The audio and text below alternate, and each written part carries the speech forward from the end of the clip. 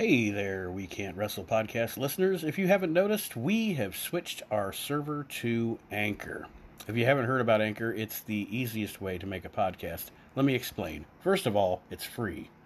There are creation tools that allow you to record and edit your podcast right from your phone or your computer. Anchor will distribute your podcast for you so it can be heard on Spotify, Apple, and many, many more. You can make money from your podcast with no minimum listenership, and it's everything you need to make a podcast all in one place. So go ahead, download the free Anchor app or go to anchor.fm to get started. Highly recommended by me and everybody else here at the We Can't Wrestle podcast.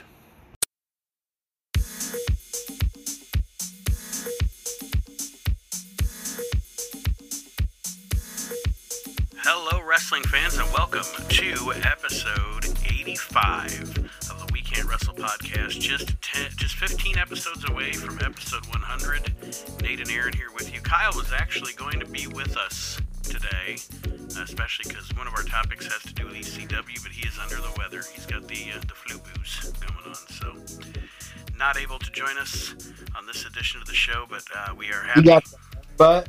You got what? Does he have mud butt? No, I think he's got the hacky chest thing going on. Maybe he's got mud butt. I don't know, but he didn't tell me. But this week on the show, we are going to review WWF Super Tape Volume 2, which was actually a fan suggestion, and I hope I don't butcher your name. What's that? I was going to say that's a top 5 or top 10 that we could do at some point, and it's not a wrestling one, but it could be like the top 10 favorite like Chappelle Show skits. That's one of my favorite ones is Dave Chappelle's character in it. It's about segregation and everything, and he takes the first integrated shit. And he's just a black man in like the 50s or whatever that takes the first shit in like the white only bathroom, and he's like, I had the mud butt. Like he had to go, so he was just gonna go. You know what I mean? Like, I don't care, I got to go because I had the mud butt. So that's where I got mud butt from. Before I heard the term mud butt, I always called it bubble gut. Super Tape Volume 2 we are going to review, which was actually a fan suggestion. I hope I don't butcher your name, sir. Nick Opalewski requested that we watch this. It is on WWE Network. I think he's in witness protection. Nick Opalewski? Yeah, that's a witness protection name if there ever was one. Well, thank you, Nick, for suggesting that we listen. Before he witnessed a crime, his name was Frank Rogers. Frank Rogers of Sycamore Street. But Nick, thank you for the suggestion. Thank you for listening to the show, and we're going to review that. And we're also, as I said in my post a couple of days ago, I'm known around here kind of typecast as a guy that doesn't like. Nate hates ECW. Nate doesn't hate ECW. Nate doesn't love ECW. So I decided that we would do a segment where I had to say some nice things about ECW. So Aaron and I are going to talk about 5 things we liked about ECW. And also I want to just really quickly let everybody know it is coming this Sunday, the 19th of January 2020. The live video We Can't Wrestle live show, which is where we're going to start taking our talk of the modern product 1 hour every Sunday night. We're going to try to keep it to an hour, 10:30 to 11:30, Sunday evening, talk about the week in modern product wrestling. And I'm also going to have to teach Aaron new technology to do this. Yeah, you're going to send me how to do that app thing. So we are going to figure that out this week. And we will be live Sunday night, no questions asked. And for a few months, and then my shoot job might move it to like a Wednesday. Because Daddy's got to make money, yo. So that being said, we're going to start out reviewing Super Tape. And Then before we go to break, we'll do a Google Translate. And then before we leave, we'll do a Google Translate. We got a couple of those coming up on the show. So, all right, Super Tape Volume 2. And I'm an ass. I didn't write down the date for this one. So I can quickly look it up. It's whatever date you rented it from Big Choice Video. This is true.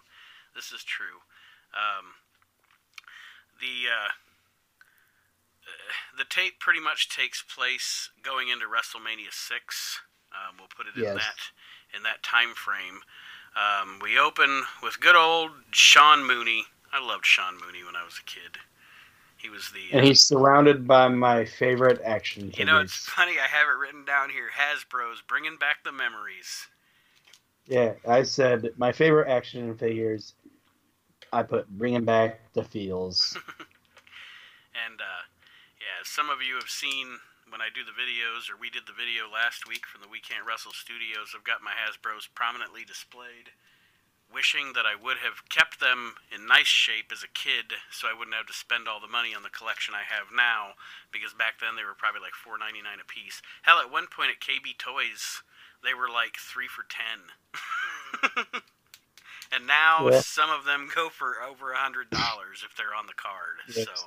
So, and Mooney is like bringing you what's coming up on Super Tape. Super Tape. They do that quite a bit. Yeah. Super Tape. But anyway, he talks about how they're gonna do a manager's recap or whatever of Slick, and they show like a very quick. Yeah, it's like they cut it. I noticed that too. When they get to that, like it's like we're gonna talk about Slick, and it's like burn it, and then they go right back to him, and I don't know why, but it made me laugh. So the first match out the chute, I didn't have a lot of notes about the match, other than it is the Macho King, who has recently become king here in the WWF against the former king, Hacksaw Jim Duggan. Decent match, with the amazing, sensational Sherry on the outside. And, yeah, I mean, good match. I didn't really have a lot of notes on the match, though. I have some notes. Okay. For one,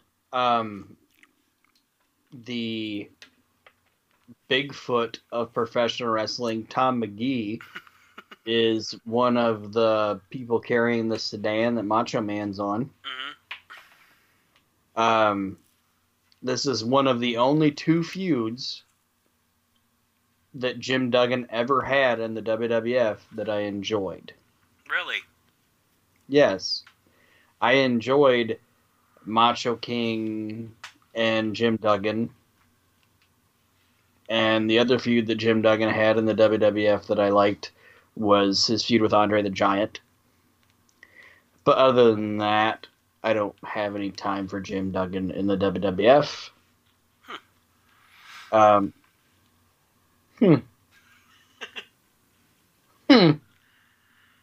liked his feud with Bad News. Nope. I liked his little mini feud with Slaughter when Slaughter was the champ. Nope. All right. Another note that I had was, and I've kind of always thought this because she looked like a lady that knew how to tussle. This was a pretty skimpy outfit that Sherry was wearing for 1990 WWF. You're right. It was pretty goddamn skimpy. She was pushing the limits there with the boobies and such. People might not think it, but I think Sherry Martel at times was a pretty good-looking woman. She was crazy hot. Yeah. Yeah. And Sean Mooney, there's a purse shot in this match, all right? Sherry hits Duggan with her purse, and Sean Mooney goes, all Danny Davis knows is Duggan took some incredible blow from the Macho King. Yeah, I'm sure he did. Like in the locker room. Don't get busted again, Jim. Mm-hmm. No, I mean like he probably said, hey, Randy, You got some blow? And Randy was like, oh yeah, here you go. It's a cocaine joke. I know, that's why I said don't get busted again, Jim. Oh, yeah, okay. Got stuff that'll blow your mind, man. Yeah. Freak out, freak out. No confetti, but we got cocaine. You'll see confetti.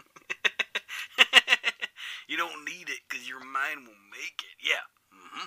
Situations develop, man.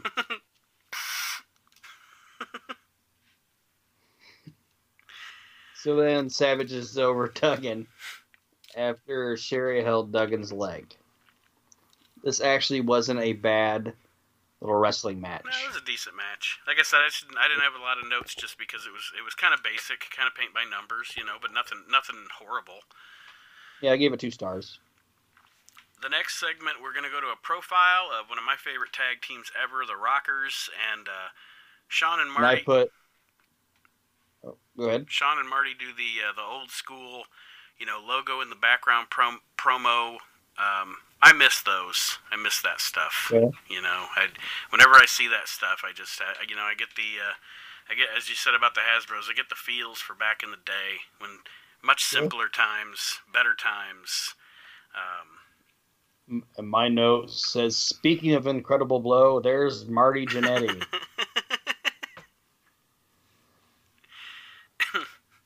Didn't he have a Facebook post or something a while back where he had cocaine on his nose or whatever? Oh my God. Marty, you can't even begin to imagine the fucking road, the fucking rabbit hole you go down when you look at Marty Jannetty's posts. Like, he's had posts that state, like, I had desperate sex last night, and then it just trails off. It's like, what is he doing? Marty, it could have been so much different for the man. Because you could have been a contender, Marty. Now we roll into what I wrote down was a great old school tag team match. Oh, yeah. The Rockers and Powers of Pain, who Powers of Pain to me are a team that don't get enough attention for how good they were as big heels. And everybody knows Nate is the world. Me and Batista are the world's only warlord marks. But yeah, Barbarian also. Barbarian is my jam. Yeah, I know. It actually says this on my notes. Barbarian is my jam. And Hillbilly Jim and Gorilla Monsoon are on play-by-play. And that's a random note I'm going to put on this, that I didn't realize it when I was little. Mm-hmm. But, like, in the WWF, okay, they put Piper on or commentary, Yeah. And when he was in, like, Mid-Atlantic or doing whatever he did with, like, Gordon Solie or whatever, that Piper was great on announcing. You know what I mean? Yeah.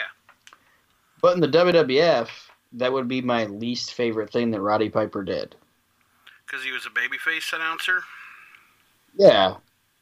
And he was especially when he was with Vince, because they were just trying to outdo each other. Right. Or when it was him, Vince, and Macho even. That was even worse. Yeah. and another wrestler that I was a fan of that they tried to put on commentary that I didn't enjoy was Jim Neidhart. I hated Jim Neidhart as a commentator. Me too. As far as a commentator goes, he brought nothing to the table. Yeah, but you know who was really good? Hillbilly Jim. He was. And like, they should have done more with Hillbilly Jim. As like, I'm not necessarily a Hillbilly Jim wrestling fan, like as a wrestler. But he's a good personality. Yeah, he's a good personality, and he was a good commentator. Like, they should have done more. Mm-hmm. I'm not saying he should have been, like, commentating WrestleMania or SummerSlam, but they should have done more with Hillbilly Jim as an announcer. You know who else was a good announcer? Side note, I guess, but we're talking about guys not being that we're still able to wrestle, but being a commentator instead. He only did it for a couple of months before he left at either the end of 90 or beginning of 91. But there was a little bit there where they had Honky Tonk Man on commentary. I think he was on Challenge, I think, with Gorilla. Or I don't even remember, but anyway, he was on commentary for a bit, and he actually did a pretty good job with it too. But yeah, you're right, Hillbilly. Like he doesn't make you want to not listen. You know, he's like Piper and Neidhart and Savage. I'm not saying they were terrible, but they were still trying to put themselves over. Yeah, you know what I mean. Yeah. Hillbilly Jim didn't put himself over. He actually tried to put the talent that were in the ring over. Even though Randy's one of my favorite wrestlers of all time and one of my favorite interviews of all time, the only time, honest to God, the only time I really liked Randy on commentary, I thought him and Bobby had a good charisma together.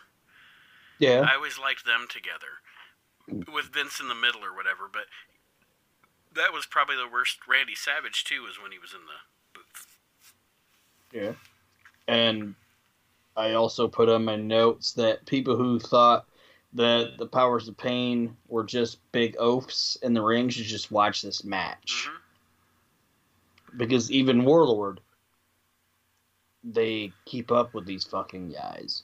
Oh, absolutely. This is a really goddamn good match. It is. And another thing I wrote down was, and this is another thing to hearkening back to, stuff that's missing from the newer product that was in, just the way wrestling was presented and the way it was done, which to our mind, maybe not to a modern mind, but to our mind is the way it should be presented. There was a huge pop just for Mr. Fuji using the cane on Marty Jannetty. Like, that crowd was pissed, and he hit him once. If somebody hit somebody with a cane once on modern wrestling right now, nothing, they would all just be sitting there still, looking at the ring. In this match, Fuji gets one cane shot in on Jannetty, and the crowd goes fucking berserk, like, you son of a bitch, And, I mean, that's a testament to the way the match was worked, the type of great heel that Fuji was, and the way that wrestling was back then. And then the Powers of Pain beat him.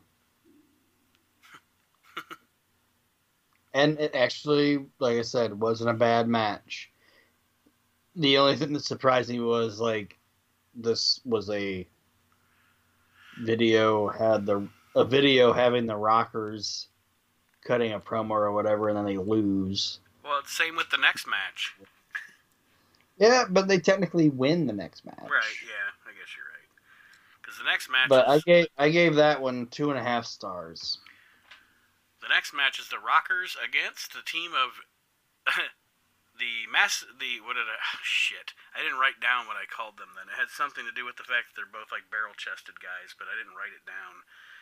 Dino Bravo and Greg Valentine is a team. Which I was like, yeah. This could have worked. I might be the only guy that's like, hey, I'm a Dino Bravo fan. And I'm a Greg Valentine fan. Put them together. I kind of like it. I mean, they were the dream team. Part Dukes. Now, there's a lot of guys out there that go on and on about, and I think it's guys just trying to prove a point or whatever, guys that were anti-WWF back in the day. But there's so many wrestlers where everybody's like, they always say, without fail, no matter who it is, they peaked before they went to the WWF. You know what I'm saying? You have those guys. You have those guys who just absolutely, positively will not give anybody's WWF career credit. I've heard guys say Randy Savage peaked before '86 when he went to the W. Come on. But anyway, one guy I will say honestly, I think did peak before the WWF expansion was Greg Valentine. I not that I dislike Greg Valentine in the '80s WWF, but I do think that 70s, early 80s WWF Greg Valentine and Mid-Atlantic Greg Valentine are better than expansion Greg Valentine. But he's still a great worker. But he's still a solid technician in the ring. Mm-hmm. Never did anything that was fucking atrocious, in my opinion. And heaven forbid a guy that's been wrestling for, you said the 70s. Okay, Mm-hmm. this is the 90. This is 1990. So he's been wrestling for 20 years. He's put in his time.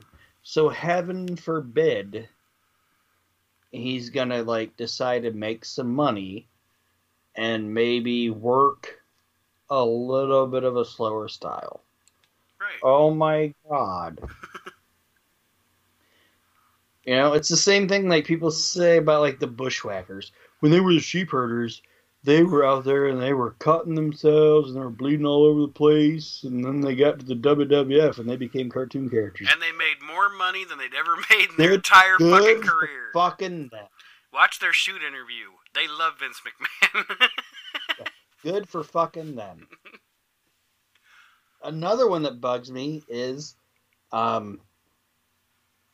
Coco Beware. Mm-hmm. People were like, Coco Beware was so great in Memphis. Yes, he was awesome in Memphis. That match where he beats the fuck out of that jobber, one of my favorite things to watch. Okay? And he was a fire plug, and he was built like a shit brick house, and he was awesome. But in the WWF, he might have got a little chubby, he might have got a little fat or whatever, but I never saw Coco Beware have a bad fucking match. Right. Yeah. He always entertained me. And he was, I have no fault with these guys taking these paydays and basically having TV matches. Mm-hmm. And I fault them in no way. And obviously it worked because they made a lot of fucking money. Yes. And I mean, I don't go to work every day because, not that I don't want to do good work. Not that I don't want to say people tell me I do good work. I love to be told I do good work. But I don't go to get praised to do good work, or I just stay home and do this all day. I go because I want money. Yeah. I don't go to work because I want to go to work. And I guarantee when Coco Beware walks into the Walgreens and somebody notices him, they don't go, "Hey man, that's the guy that beat the fuck out of that guy in Memphis." When he walks into the Walgreens and somebody notices him, they're like, "Birdman, where's Frankie?" Yeah, where's Frankie? And he's like, "He dead." Frankie be dead. Frankie be dead. But then anyway, we get this match has one of my personal favorite. Going back to my childhood, watching primetime wrestling every Monday night. This has one of my personal favorite underrated tag team or underrated commentary combos. Sean Mooney and Lord Alfred Hayes.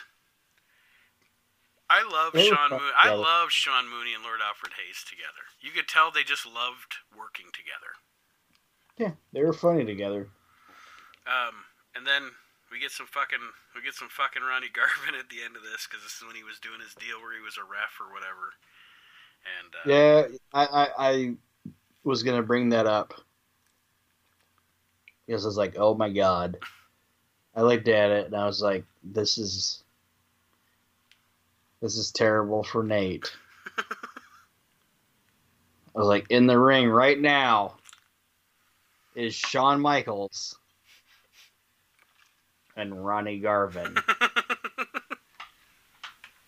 It's Nate's favorite wrestler of all time and Nate's least favorite wrestler of all time. If Sean would have just barbershopped it, I would have been happy. Yeah. So the next match... So I looked at it as this. I was like, oh. I said, oh. I was like, I don't think there's ever been a time that I can ever say that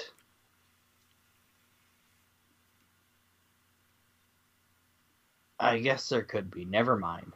You were going to say Garvin and Michaels in the same ring at the same time? Well, no, I was going to say like my favorite wrestler and my least favorite wrestler ever. But that happened, so never mind. I could say like my favorite... Refresh the listeners. I could say well, because see, your favorite wrestler and your least favorite wrestler are in the same generation. like I've never like I can't say that Randy Savage and Spike Dudley were ever in the ring at the same time. You know what I mean? Yeah. But go ahead. We'll skip past what I was thinking.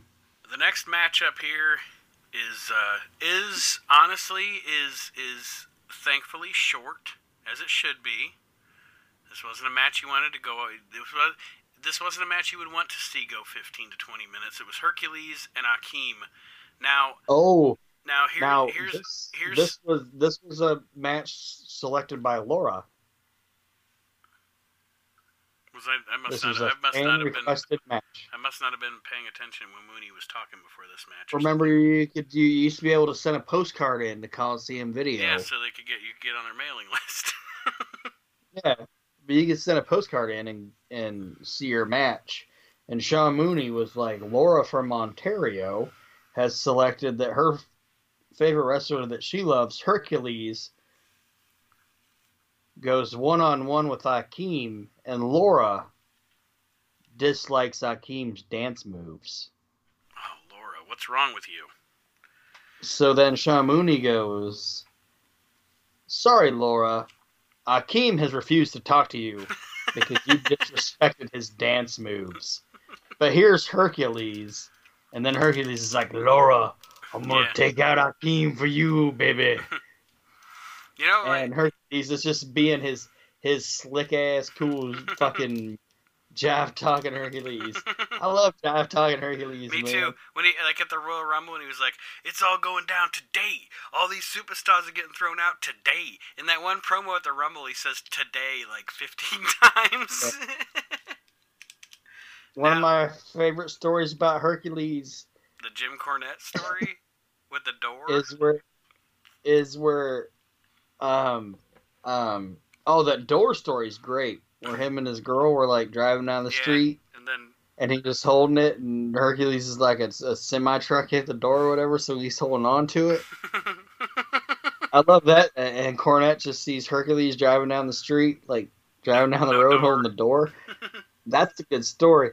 But my favorite one is fucking Bruce Pritchard when they were talking about being in Toronto. Mm-hmm. You ever heard that one? I don't think so. Bruce Pritchard said that when you were in Toronto, you'd be waiting at the bus stop or whatever, or waiting across the street. Okay. And if you were like waiting in like the little cubicle thing or whatever, waiting, you know, at the bus station or whatever, and it was cold, there was a button that you could hit to turn on like a heater, and it would say push for heat. And Hercules was like, if you push this, does a little midget come out and hit you with a chair? Because that could get you some heat, brother. That's a good wrestler joke. Yeah, that's a great joke. Now, something I wrote down about this match here. First of all, I'd like to say I got to meet Akeem / One Man Gang a few months ago, and speaking of Hasbro's, I have a Hasbro Akeem that I have signed now from Akeem. I'm actually a fan of that guy, and here's what I wrote down, because this is essentially Akeem putting Hercules over, because at this point Akeem's kind of on his way out. You know, he's about to have that feud with Boss Man and then kind of be gone. So he's putting over Hercules here. What I wrote down is, if you watch, Akeem is a big fat bump machine. That dude is bumping like a motherfucker in this match, like hardcore bumping. He's doing a great job putting Hercules over in this match. A fucking pro. Definitely. But like I said, the match is mercifully short because no disrespect to these two guys, just their style. It isn't anything you'd want to see go for a really long time. I didn't really have a lot of notes on the call the action thing, because on these tapes, that's probably my least favorite kind of thing they did. I don't know. It was stupid. Yeah. So I don't know. I didn't ignore it, but I didn't put any notes down. But next we have one of my favorite tag teams of all time, and another great tag team. It is Demolition and the Orient Express. Two great teams. A couple of notes that I had about this, and then I'll let you say anything you want to say about the match. The first thing was, they're talking, again, we're going into WrestleMania 6. Demolition's going to try to challenge the Colossal Connection for the tag titles. And they talk about three-peat. The Demolition's trying to three-peat. They're trying to be the first ever three-time tag team champions. Imagine nowadays if that was actually a thing, because now everybody holds belts. Belts get traded back and forth. At this time, it was going to be history making if Demolition could three-peat as the tag team champions. The other note that I had here about the match, other than it being a decent match, is as I'm watching the match, I realize Demolition are baby faces in this match, and I think that the biggest difference, there's a lot of debate about LOD and Demolition. Demolition were most definitely better as heels, and LOD were most definitely better as faces. So it was almost like the two teams could coexist if you wanted them to in the same promotion, because I always preferred Demolition as heels over baby faces. Yeah. It's their gimmick just, I know Aaron agrees with me. I in no way see it as a ripoff of LOD either. Or the Road Warriors, but no, and I also put on my notes that it actually says Demolition versus the Orient Express, which I like the Orient Express. My notes say Demolition over the Road Warriors. I enjoyed Demolition more than the Road Warriors. Yeah, much. Don't give a fuck who says it. Yeah, no, much more here too. And they have one of the greatest theme songs of all time. Mm-hmm. Well, and I have to say it, and it's probably, I'm sure a lot of people are going to spit on whatever they're listening to this show on, but I like LOD, don't get me wrong, I like the Road Warriors, but they aren't even in my top 10 favorite tag teams of all time. Honest to God. And I'm not hating, I'm just saying, I don't know. But yeah, I definitely put Demolition over the Road Warriors. Anything else on this match? I just know that it was not a terrible match. It was 2 stars. It had a kind of a shitty finish because Saito threw some of that incredible blow that Duggan took from Savage earlier into Axe's face. The one that counted out because he was like, "Oh, now I'm chasing the dragon." The one thing I'll also say here, and it's not in my notes, but you made me think of it when you mentioned which this is a tag team where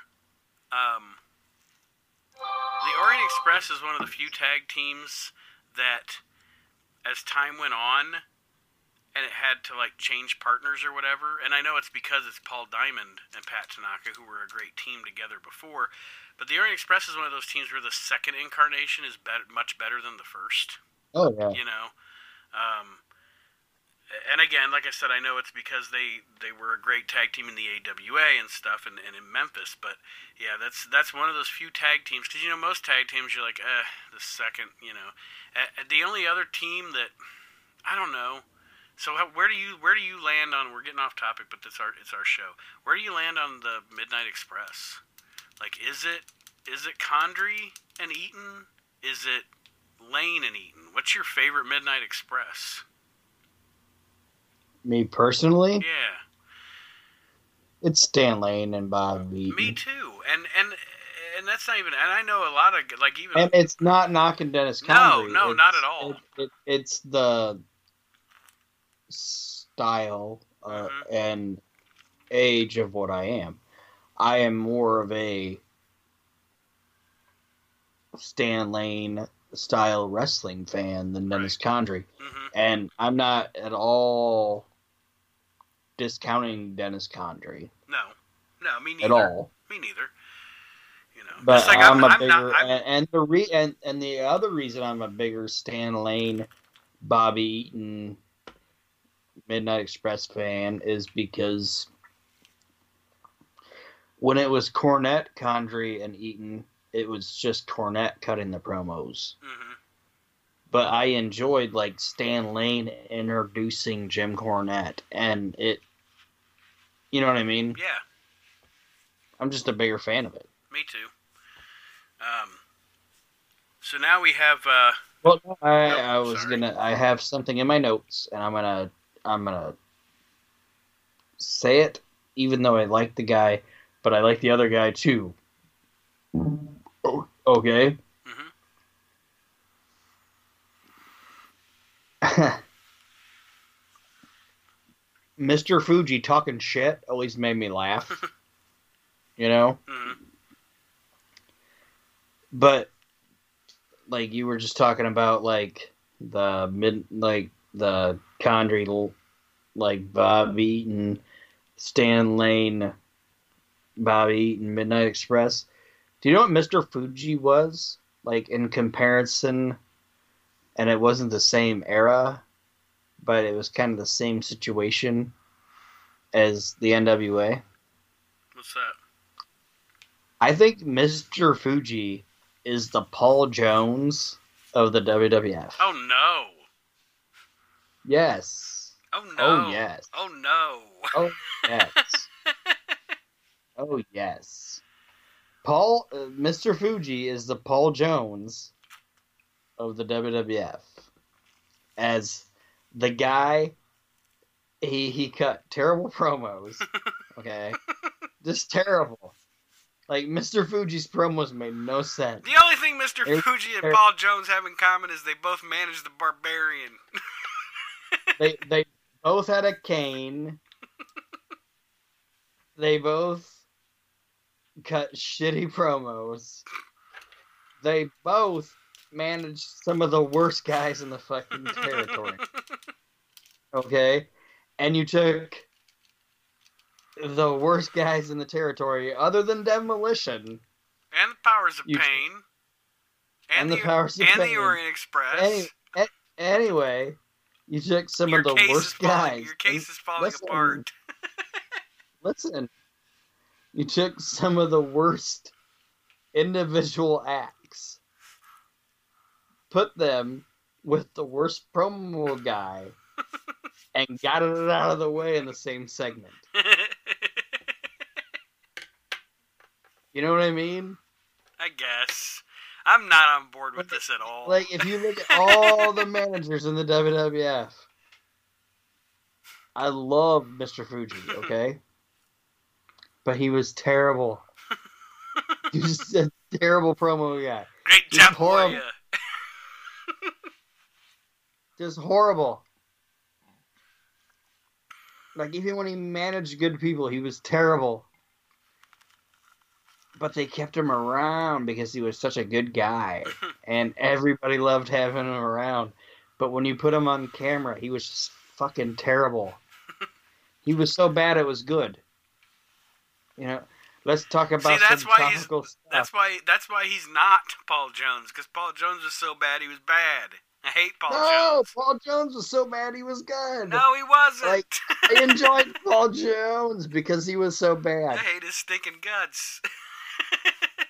Like, that guy used the podium as a punctuation mark. If you watch when Paul Jones was like on the NWA, he'd be like, "Let me tell you something, Jimmy Valiant. We're gonna take you out tonight." And then he'd hit it. Like, and Mr. Fuji is the Paul Jones of the WWF. I am in total disagreement with this. That's fine. But, you know, you try to say that Fuji managed Demolition, you know? Yeah. So that made him great. Okay, well, guess who Paul Jones managed? He managed the Mustache World Order, Manny Fernandez and Rick Rude, who were a fantastic team. And that's about fucking it. Other than that, he had what? Pez Watley. He had the end of Baron von Raschke. I'm just saying, promo ability and just ridiculously bad compared to everything else. Manager-wise, Fuji is the Paul Jones of the WWF. No. You know that gif of Tracy Morgan just going no, no, nope, nope, nope. Okay, well, it's fucking Fuji. Okay, so the next match is, I mean, there isn't a lot to say about it other than it's a really good technical match. It's Bret Hart against Rick Martel. You know, the only note that I really have there's two notes that I have about this match, other than it being a really good technical match from two really good technical wrestlers, was Gorilla Monsoon called a Russian leg sweep a neck breaker during this match. Bret does a Russian leg sweep, and Gorilla's like, what a neck breaker from Bret the Hitman Hart. And I don't know if the guy was a photographer or a ring guy or what, but there was a guy outside the ring looked like George Lucas. But Maybe it was George Lucas. They're like, Star Wars? No, that's World Class Championship Wrestling, George. Yeah, get the fuck out of here. We got WrestleMania, bitch. Did you have any notes? Like, I didn't have any notes on the match. I just put good match, as expected. It was a good match, but I don't like time limit draws. Mm-hmm. That was my only thing. It was like, what would it have hurt for Bret to beat fucking Rick Martel?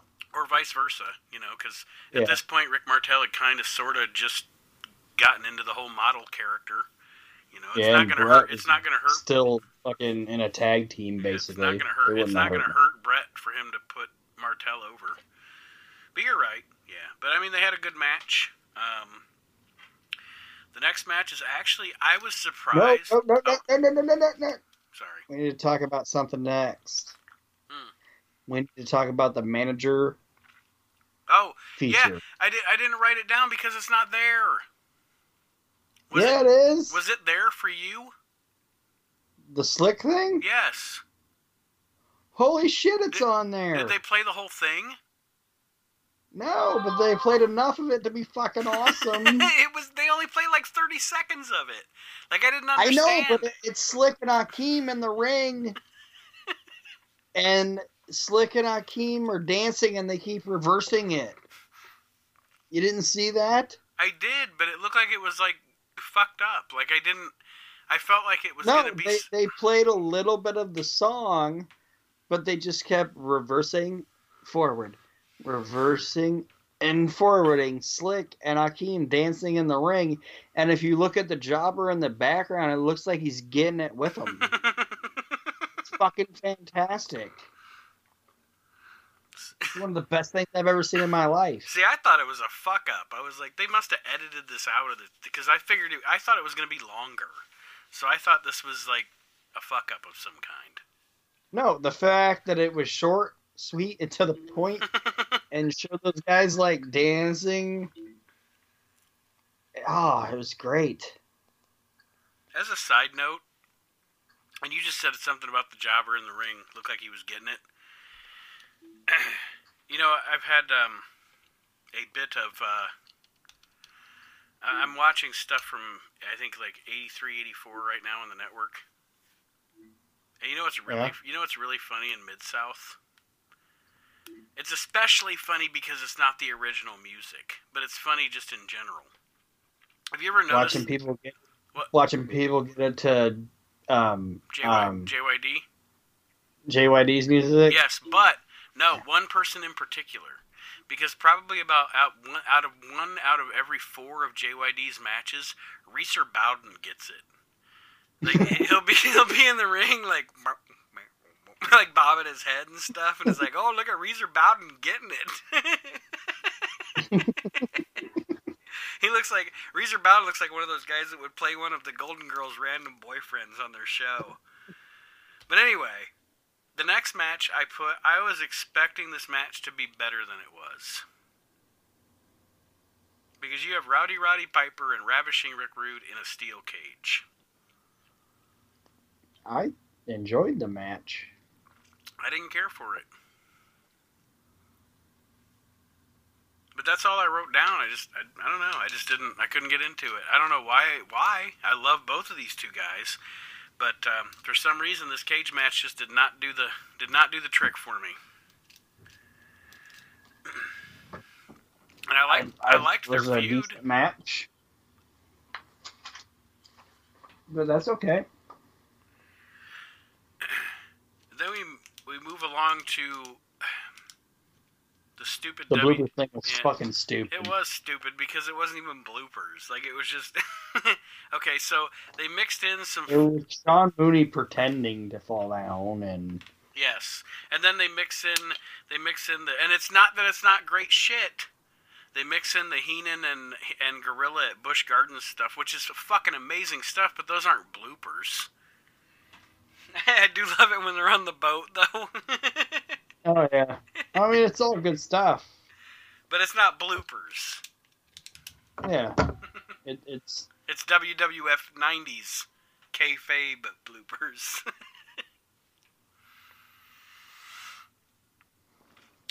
And now the main event, unless you had anything else on that stupid bloopers segment. Nope. I said stupid bloopers. The main event of the tape is actually a pretty decent tag team match. You got the baby faces Hulk Hogan and Brutus the Barber Beefcake against Mr. Perfect and the Genius. I want to say as a side note that to me, one of the coolest things when I was a kid, because even as a kid, even though he was the heel, I was a mark for Mr. Perfect. And one of the coolest things to me that, for some reason, just always disappointed me that it was never a bigger thing was the Hulk Hogan Mr. Perfect feud. Yeah.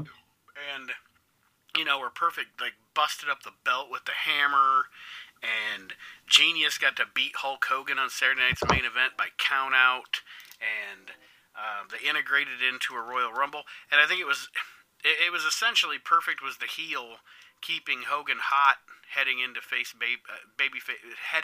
babyface warrior match.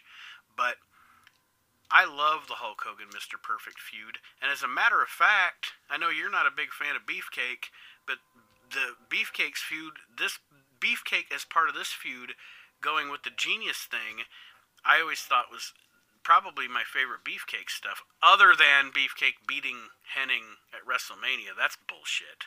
But anyway, I thought this match was good, and I think maybe it was more, maybe I was just looking back on it with you know, kid-colored glasses.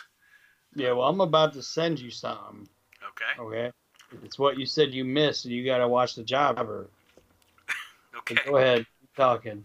But, I mean, I don't know if you disagree with me, agree with me. This match, it was your basic Hogan match, but I think it had a lot of nostalgia for me. So maybe that's why I really liked it a lot. Maybe it wasn't as great as I thought it was, you know, but... no, it was a fun match, and I'm not going to discount 3 of the people in the match. Beefcake sucked dick. But that motherfucker was over. But he still sucked. Alright, so... Super Tape Volume 2, Nick Opalewski, thank you for submitting that as a review for us. I appreciate it. It was a great watch. And overall, out of 5 Jeff Farmer yeps, I give this home videotape 3.5 yeps. I gave it 2.5 yeps. So now did you get the video I sent you? I did. I will watch it when we go to break. Okay. I want to hear your reaction as we go to break. Well, during break. Okay. So what I will say, I put this. Actually, I gave it more than 2.5. When I go to my notes, it goes, "This was a decent super tape. I'll give it 3 out of 5 stars." And in all actuality, WWF 1990 had a pretty solid roster. Indeed. Indeedly doodly. So I guess before we go to break, we'll do our first Google Translate of the show. Ooh, I gotta get that ready. Are we doing your song or my song? Because I'm going to be surprised by your song. I don't even know what your song is. It's up to you. I don't run this motherfucker. Let's do I mine just first, work then here. we'll end it with yours. We'll end the show with yours. So we'll do mine first. And ladies and gentlemen, boys and girls, I picked Rick James, Super Freak. Now, we'll see how long this is funny. Which this surprised me that you picked this. Really? Yeah, I didn't think of Super Freak. I like to pick songs whose lyrics will be funny said in this voice. That's why I usually pick like hip-hop songs or something like that. Well, let's see what happens. Super Freak, Rick James, Google Translate. She's a very kinky girl. The kind you don't take home to mother. She will never let your spirits down. Once you get her off the street, she likes the boys in the band. She says that I'm her all-time favorite when I make my move to her room. It's the right time. She's never hard to please. That girl is pretty wild now. The girl's a super freak, the kind of girl you read about in the new Wave magazines. That girl is pretty kinky. The girl's a super freak. I'd really like to taste her every time we meet. She's all right. She's all right. That girl's all right with me, yeah? She's a super freak. Super freak. She's super freaky. Super freak. Super freak. She's a very special girl. From her head down to her toenails, yet she'll wait for me at backstage with her girlfriends. In a limousine. Three's not a crowd to her, she said. Room 714.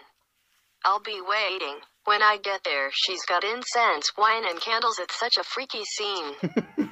That girl is pretty wild now. The girl's a super freak, the kind of girl you read about in the new Wave magazines. That girl is pretty kinky. The girl's a super freak. I'd really like to taste her every time we meet. She's all right. She's all right. That girl's all right with me, yeah? Yeah. She's a super freak. It's like a super foreigner. freak. She's super freaky. Super freak. Super freak.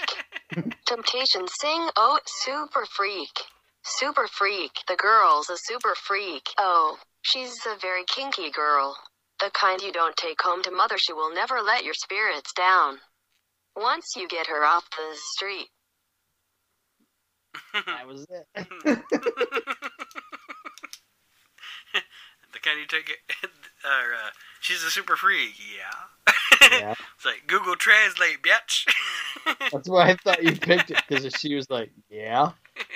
I know you like when she's like, something. It's a question and it shouldn't be, yeah. Yeah. She's a super freak. Yeah. Yeah. All I'm right. an ass man. Yeah. I'm an Yeah. ass man.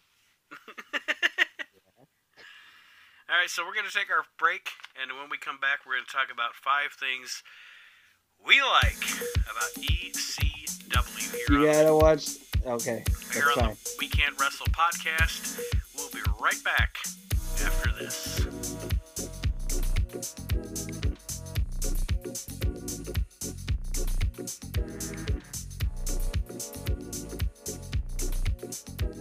All right, wrestling fans, welcome back to the We Can't Wrestle podcast.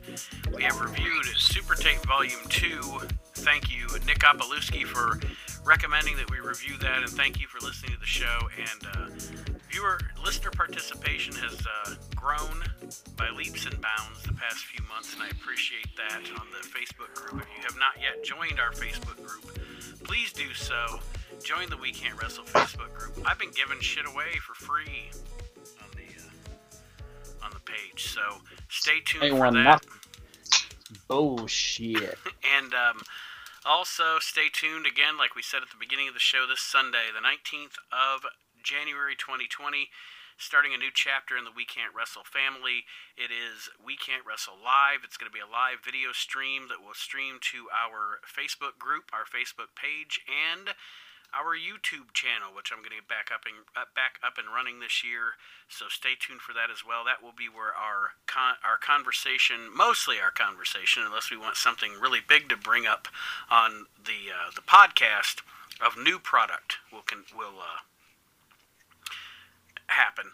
Now, one thing I did want to ask you, Aaron, real quick. We're about to talk about ECW, and ECW was different back then. It was different. It was something that was much different than the rest of the wrestling product that's out there. So something that's different that I want to ask you about, just real quick, your opinion. What is your opinion of Impact crowning Tessa Blanchard as their world champion?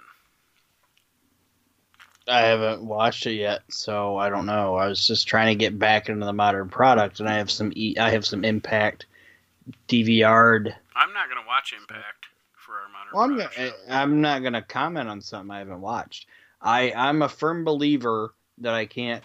I'm the type of person that says I can't like something or dislike something until I watch it, or until I taste it, or until I try it. Mm-hmm. You know what I mean? Yeah. Other than skydiving and like having something in my butt, like those two things, I know I don't like them. Like I'm not going to enjoy that because even though I haven't tried it, but I know I'm not going to jump out of a perfectly good working plane. Like I wouldn't enjoy that, and I don't want anything up my butt. But I won't say, I don't like this until I see it or try it. So once I watch a couple episodes of it, I won't say I disagree with it. Well, I respect you for watching Impact. I don't watch it anymore, so if there's anything to be... Do you know, I have a question for you. Okay. And I posted this on a page, and I asked this question. I do have this question, though. Do you know what Tessa Blanchard's favorite show is?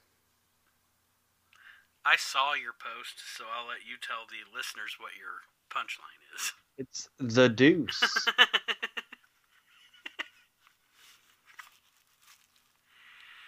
Oh, God. I'm not going to fault her for making money. Not at all. All right, so the conversation now shifts to ECW. And like I said, I wanted to come on the show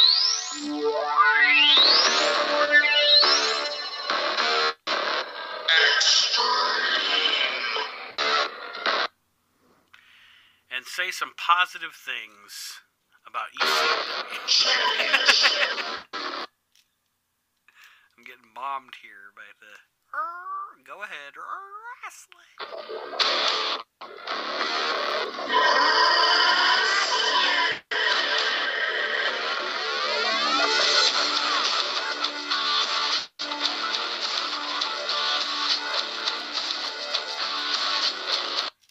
13-year-old me was like, fuck yeah, man. Now, see, here's the thing. Here's the funny thing. We said 5 things, and now you played that, and I gotta say a 6th thing. Because the ECW theme is, like, as cool as the Gangrel theme. Like, whenever it's on, you bob your head. I'm just saying, you're a little older than me, so that might be the difference. But, like, 13-year-old me, when you could find that opportunity to watch that tape or get that little glimpse of you were like, fuck yeah, man. like every Monday I'm seeing, like, Fake Razor and Diesel, and then I get a little glimpse of, like, fucking Sabu or something. I'm like, yeah, this is fucking great. And I want to start this off by saying... It's like that Elmo meme, where the fucking atom bomb's going off and, like, Elmo's all surprised or whatever. Mm-hmm. And it's like 13-year-old you seeing ECW for the first time. You're like, this is fucking fantastic. Well, and that's something I want to say is that if you ever listen to the show and you listen to my opinions on ECW, I don't hate on a lot of ECW before 96. Because 94 through 95 ECW is probably my favorite part of that show. You know what I mean? My favorite part of that promotion. 94, 95, I like it. It's different. Sometimes, and it's probably because it's on the network with the music and everything. Sometimes on the network it's hard to watch. But that's my favorite. That's honestly my favorite time of ECW. So, do you want to start or do you want me to start? Because I don't have these in any particular order. I just wrote down 5 things I just did the same thing. I just wrote down 5 things that I liked about it. So I'll start because I want to give love to the ECW.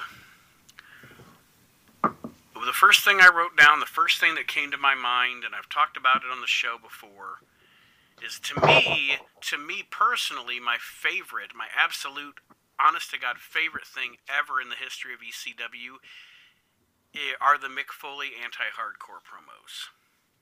Oh, those are fantastic. It's some of the best shit ever done in wrestling. Especially when he's on the amusement park ride with his kids. He's like, we're hardcore. And like he's going by. And then when he tries to put on his glasses. I really like the Christmas wishes too. Yeah. But yeah, that whole angle, the Uncle Eric stuff, and that's my favorite in the entirety of that promotion. That Foley stuff is my favorite stuff. Yeah. And something that they didn't do that I wish they would have done was what was in his book, where he was talking about like, I see you in the locker room and you unfold your legs and Tommy's sitting on top of you and all that, and he's talking about the chair. You know? Mm-hmm. You remember that in his book? Like that would have been really cool. And I liked when like the ATM Eric, like Uncle Eric thing where he like took off the shirt and he had like the Dungeon of Doom shirt on underneath it. And all that. Yeah, fucking. There's almost never been, to me, his feud with Mike, like even his feud with like Mikey. Yeah. Yeah, like Foley and ECW is fantastic. There has almost never been, and I don't know, like, and maybe it was just that crowd or whatever, but there's almost never been in the history of wrestling, and again, this is me putting over ECW people. Has there ever been somebody that generated as much heat from a certain segment or a certain audience than he did during that time period? You know, not a single promotion. Yeah, he had yeah, exactly. That's kind of what I was trying to say. He had atomic fucking heat. Like, it'd be like him in ECW, okay, and then probably Rick Rude in WCW. Yeah. Rick Rude had atomic heat in WCW. And Savage during the Hogan feud. Well, I was going to say even more than him, probably Jake in the Randy Savage feud. Yeah. When he smacked Elizabeth. Yeah. Those would be the 3, like, modern time, like, when people knew wrestling was fake, you know? Right. But this shit might be real or whatever. It would be, like, those 3, in my opinion. So I don't know if that one was on your list. It wasn't on my list. And even to that extent, Mick did fantastic when they brought it back.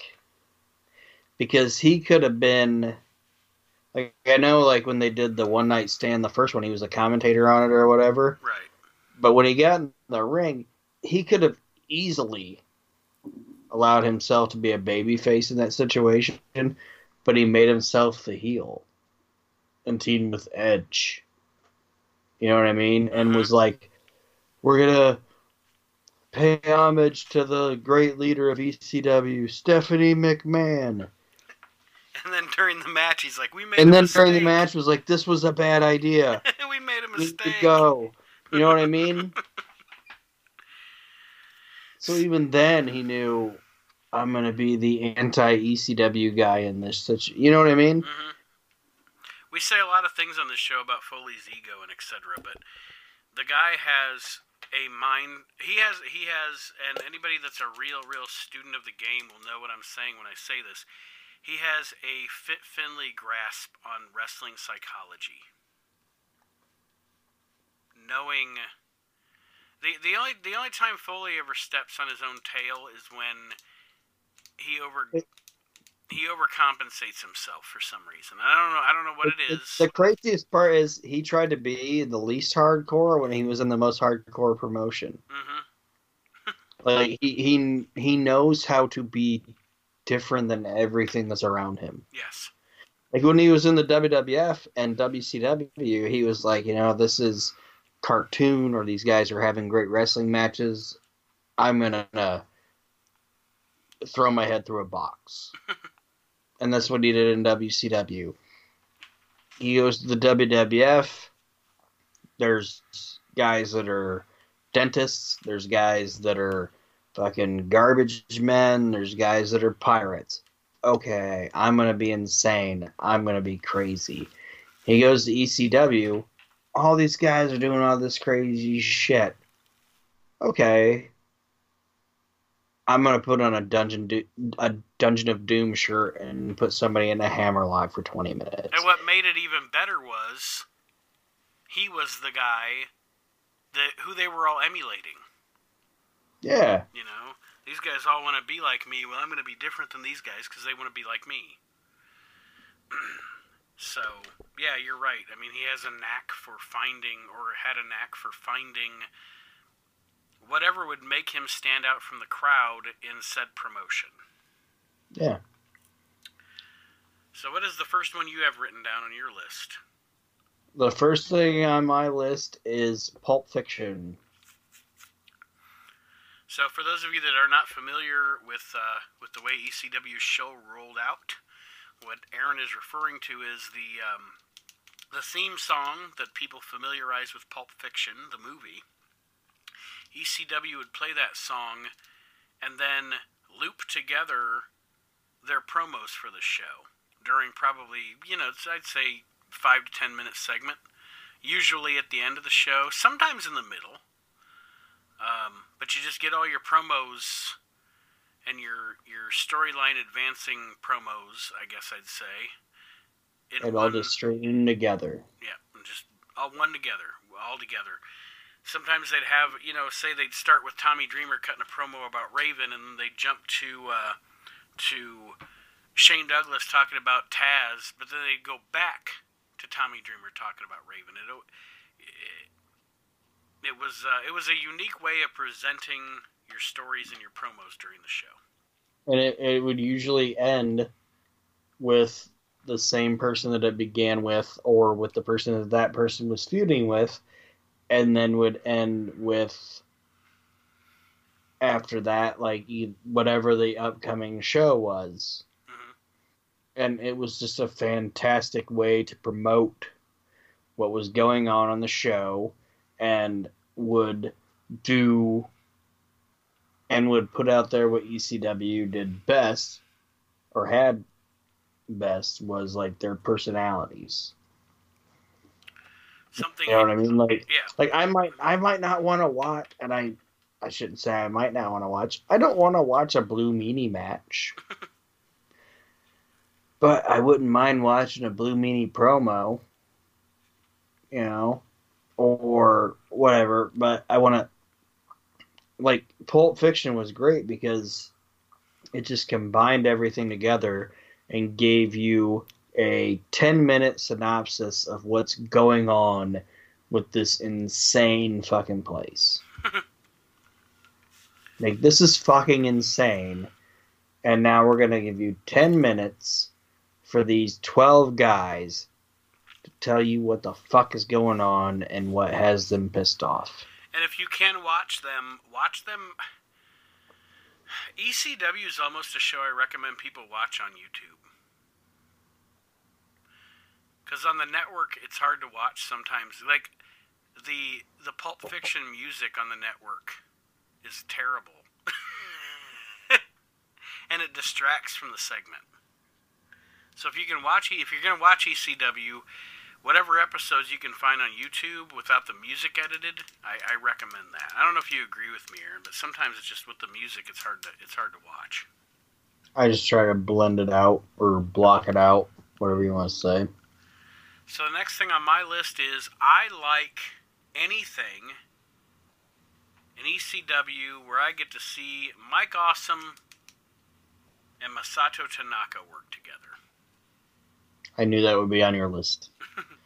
Aaron knows me too well. And I didn't put it on mine. That's why I didn't put it on mine.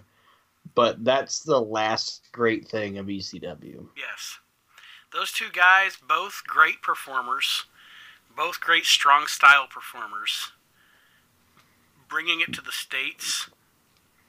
And I want everybody that's listening to this show right now to watch every match you can that Mike Awesome is against Masato Tanaka, because it is never fucking bad. Those guys, that's so. And there's a lot of professional wrestling on tape from the 1960s all the way to today. Excuse me. But watching Awesome and Tanaka wrestle is some of the most real looking shit you'll ever see.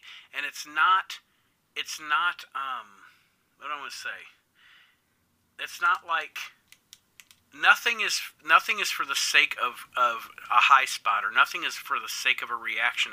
If in one of their matches, if somebody goes through the table, you have built to that in the proper way. If in one of their matches somebody gets like fucking superplexed to the outside of the ring and hits the mat at full force, there was meaning by like the matches. Their matches are some of my favorite matches ever.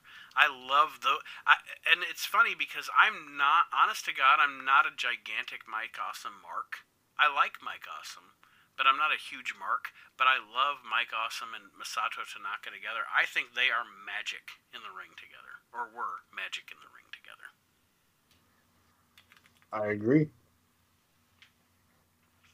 And JBL says what during their match at One Night Stand? Mike Awesome jumps over the top rope, and he goes, he has the flight path of a couch. That's a great line. It is. So unless there's anything else on that, what's next on your list? I liked the ECW would acknowledge feuds / titles from other promotions. At the time, that was different. I know it's stupid. It might not sound extreme or whatever, but I like when a wrestling promotion will do that. Like, somebody would come in, like an Arn Anderson, and they would say, this is because Arn Anderson did compete in ECW, you know, or whatever. They'd say, this is Arn Anderson, and he is a 3-time world television champion and a 2-time WCW tag team champion. Or Shane Douglas would come in, and they'd say, Shane Douglas was the WCW / NWA tag team champion with Ricky Steamboat. You know what I mean? I know what you're saying. Now, what I will say to that... Go ahead, sorry. What I will say to that as a caveat is, do you think that was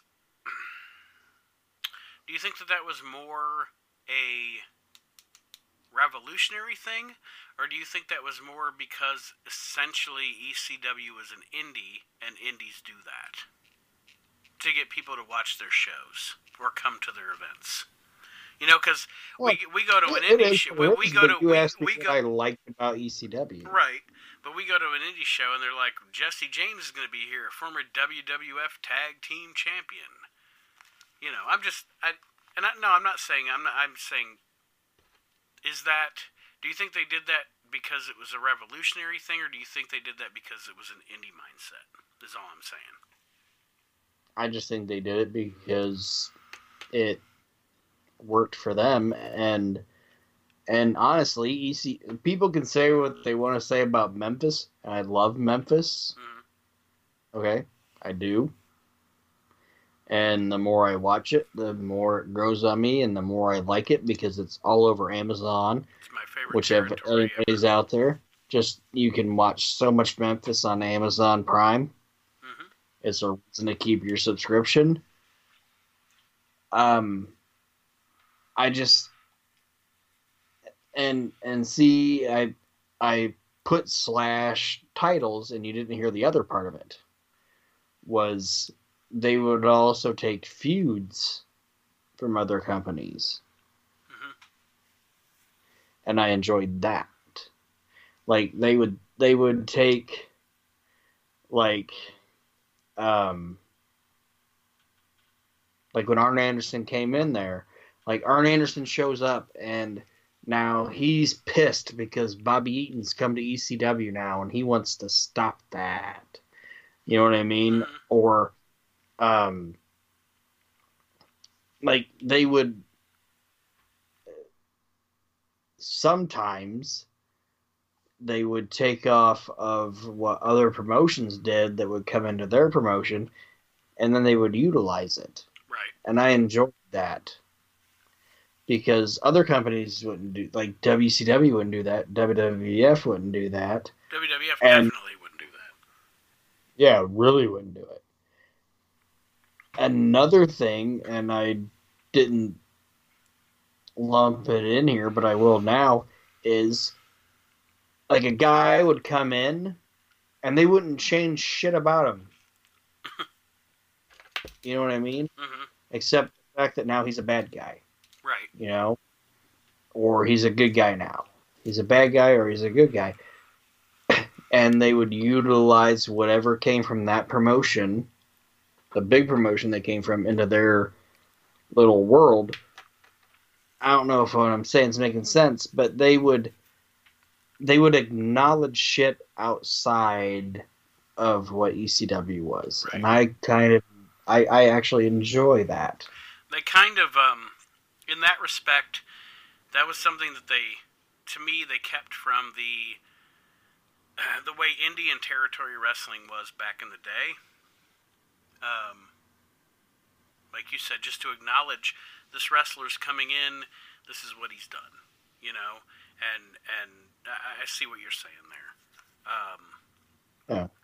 So the next thing for me is, and a lot of people might be shocked by this, but Aaron won't because he knows that I always dug this guy. Anything involving James Mitchell, because to me, Yeah. that guy is somebody that I guess I can see, other than maybe with Russo's WWF. I can see, honestly, why he never made it on Vince's TV. But I think if he would have, he would have caught fire. Because I always thought that James Mitchell. He actually did catch fire in his real life. In the Richard Pryor way, right? Yeah. But I always dug James Mitchell. I thought that he was super different. Like almost in the way that the satanic Kevin Sullivan was super different in the early 80s. And I actually liked his little group with Tajiri and Mikey Whipwreck. And Yeah, he did kind of the 99 2000 version of like what I was saying with Pulp Fiction, mm-hmm, where at the beginning of some of the pay-per-views he'd like, cut it all together and tell you exactly what was going on in the show, and then the pay-per-view would start or whatever. right.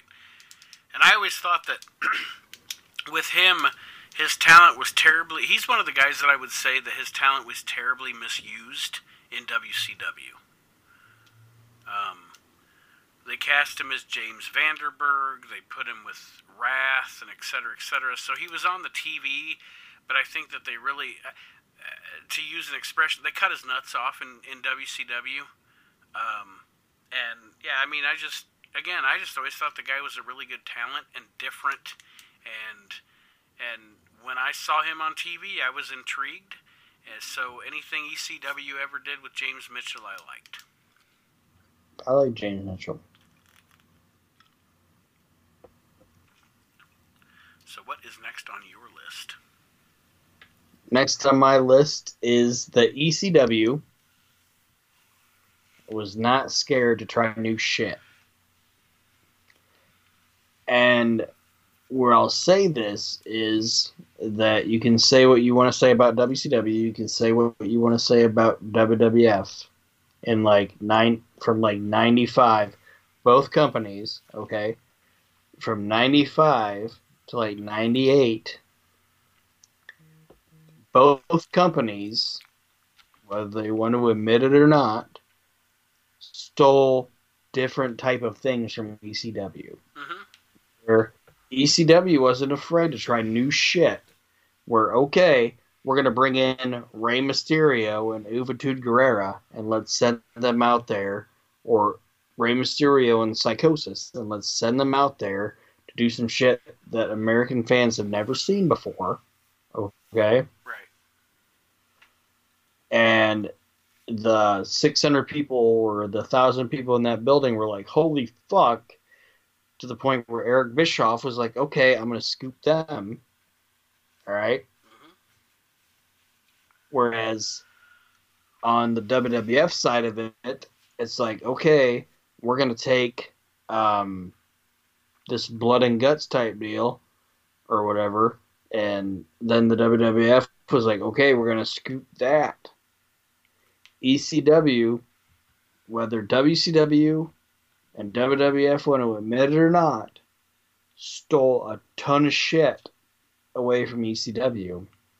And I'm not saying that they were wrong to do it. I'm not saying that they were right to do it. But every time Eric Bischoff goes, I never took Dean Malenko, Eddie Guerrero, Chris Benoit away from ECW, he's lying. You know what I mean? Mm-hmm. He took those guys and he gave them the opportunity to actually make money. And he gave them contracts. And when he says, hey, I told Dean Malenko, Eddie Guerrero, and Chris Benoit, come out of that bingo hall and I'll pay you money to where you'll have a steady contract week to week to week to week to week. He's right about that. But he would have never picked up on those guys if they wouldn't have been in ECW. Right. You know what I mean? Mm-hmm. And there's shit WWF did that they never would have picked up on if this person wouldn't have been in ECW. You know what I mean? Al Snow. Al Snow. Who else was there? I don't know and I might be reaching on this, and I know it took a minute to get there, but honestly, if Steve Austin would have never went to ECW, okay? Mm-hmm. If Steve Williams, the man, would have never went to ECW and been able to show the personality that he had there, and I know it took him a minute to get to Vince, for Vince to see that, would he have ever got there? I think so, because of Jim Ross. Well, I know.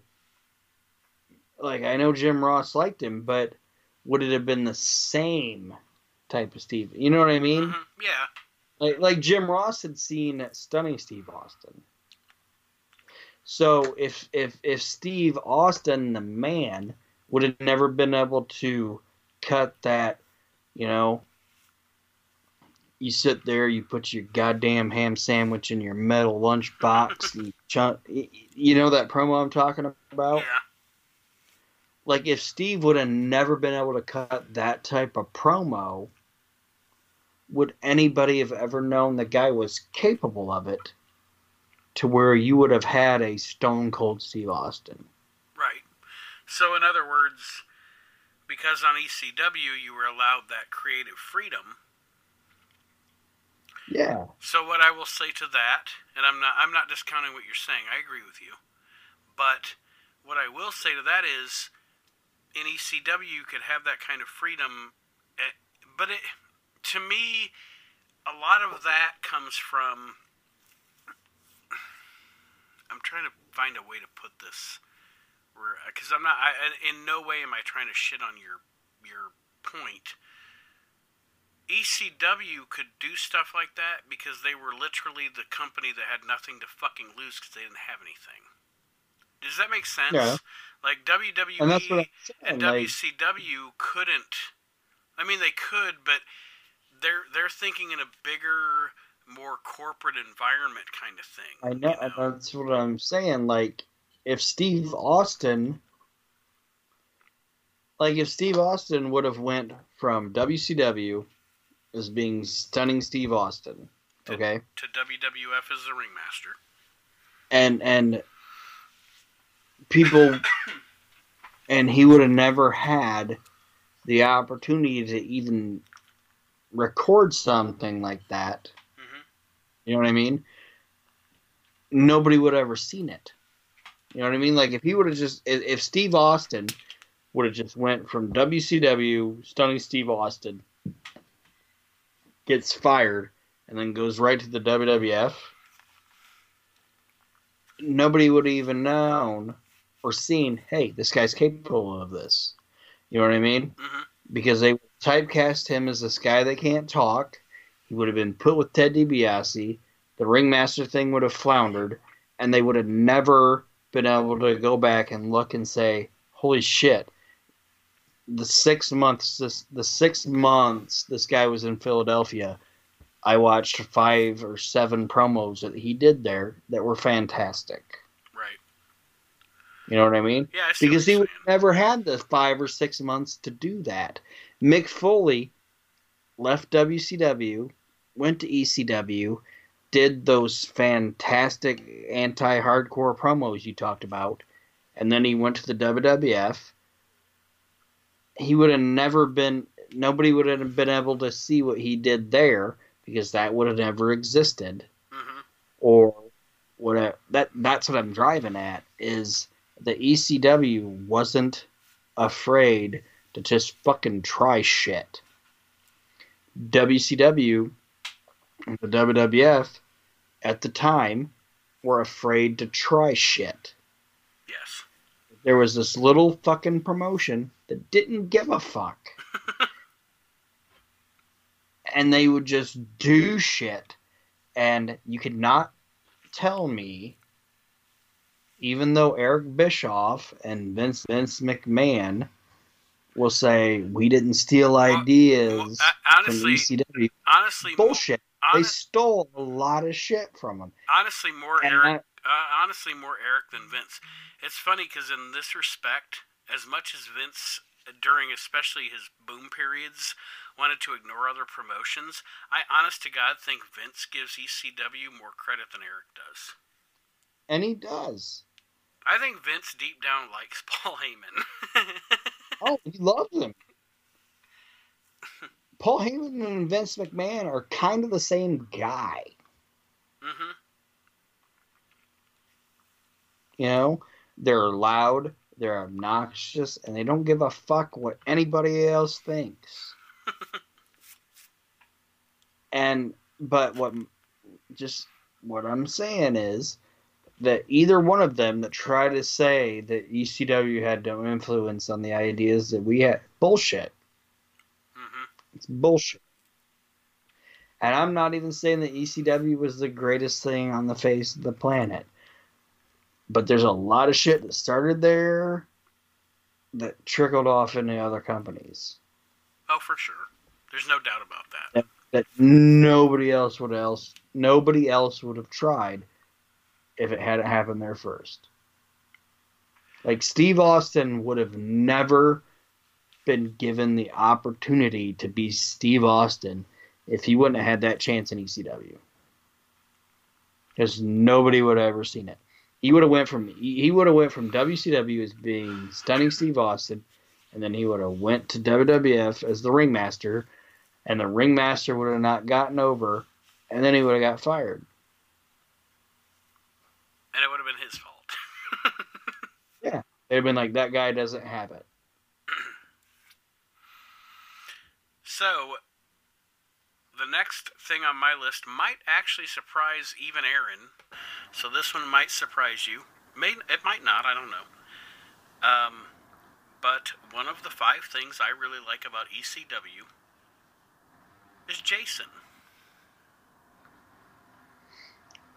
Jason, he wasn't on my list, but Jason was awesome. He was. He was like... First of all, in ECW, he was one of the few constants in ECW. Like he was there from the beginning? Yeah, from beginning to end. He was an amazing, like, shit heel. You know what my favorite Jason things is? The Mr. Hughes thing? Well, that's fun. You got money? That thing, like, I love that. I like when he was just like talking shit to Taz, and he was like, "You're just a monkey man," or whatever, and then Taz like bit his face, like Taz called him a monkey, or he called Taz you know what I mean? Yeah. Like, he called Taz a monkey person or whatever, and like, yeah, like Jason was great. And he's like. He'd be like, "Do you like my suit?" And like just all the shit. And then when Joey would be like, "It gives me hives. It gives me hives." Jason's character to me was what, if it would not have times been watered down, what the model Rick Martel gimmick could have been. Yeah. You know, and not that the model Rick Martel. I love the model gimmick. I love Rick Martel in that role, but being able to be, you know, like, but one thing I'll say about ECW, like you were saying earlier, is the handcuffs are off. You know, do what you do and let's see what happens. And that was, to me, Jason was definitely, he was what that model character could have really been if they would have went balls to the wall with it. Yeah, and this might not sound... When I compare the Jason character and the history of Jason to ECW to this person, at first you're going to be upset. Okay? Mm-hmm. But I'm gonna have you hear me out. You know what I would almost compare Jason to? What's that? In ECW? If you would compare it to like the big time WWF, you know what it would be? What's that? Jason was almost, to me, like the Bobby Heenan of ECW. You know what I thought you were going to say? What? Early Shawn Michaels heel. No, I think he's the Bobby Heenan of ECW. Make that case. That he was consistently there mm-hmm. all the time. He was normally involved in the main events, fucking with the main event superstars, mm-hmm. and would usually get the shit kicked out of him, but he was always there, and he was always a constant, and he was always in, like, the antagonist. Right. One of the main event. You know what I mean? Yeah. Bobby was always in the WWF, and he was always involved. Always in the mix. Always in the mix. And he might have not been managing the world champion at the time, but he was usually managing the Intercontinental Champion or the Tag Team Champion. And that was what Jason was doing. Right. He was usually managing the Television Champion or the Tag Team Champions. And he was always involved. And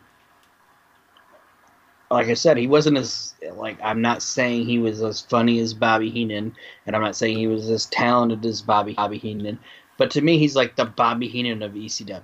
Right. And he could have, I think, given the. Like, Oh, go ahead. go ahead. No, The, sorry, I was say. I was going to say he could have, given the opportunity, which he was not ever given that opportunity, been. He could have fit into. Obviously, it would have been a bit watered down, but he could have fit into like early to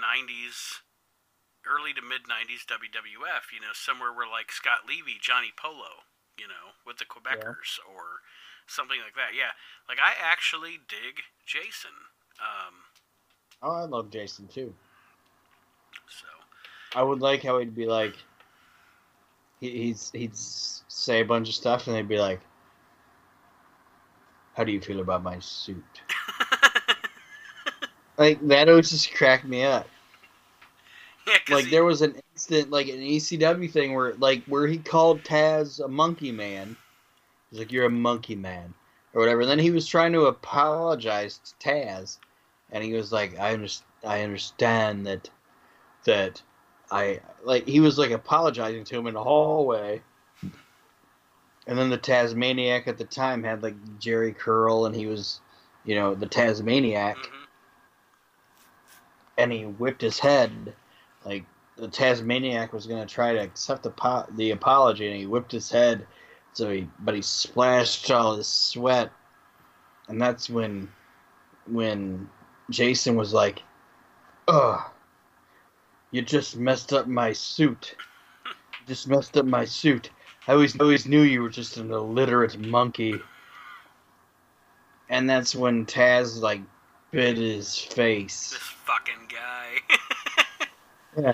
It's like, you just messed up my nicest suit, you illiterate monkey. The best thing about it was the suit had no shirt. Yeah, Jason was awesome. But that's what I was trying to say. Like, that guy went from like 1994 all the way to the end of it. Yes, he did. All right, so what's next on your list? I have one more. I have two. All right. One is a person. The other one is the feud. So, do you want the person or the feud? Go with the feud. The feud is Raven versus Tommy Dreamer. Which was essentially, for 2 years, what everything in ECW revolved around. And that's why I put on it that shit spun out of it.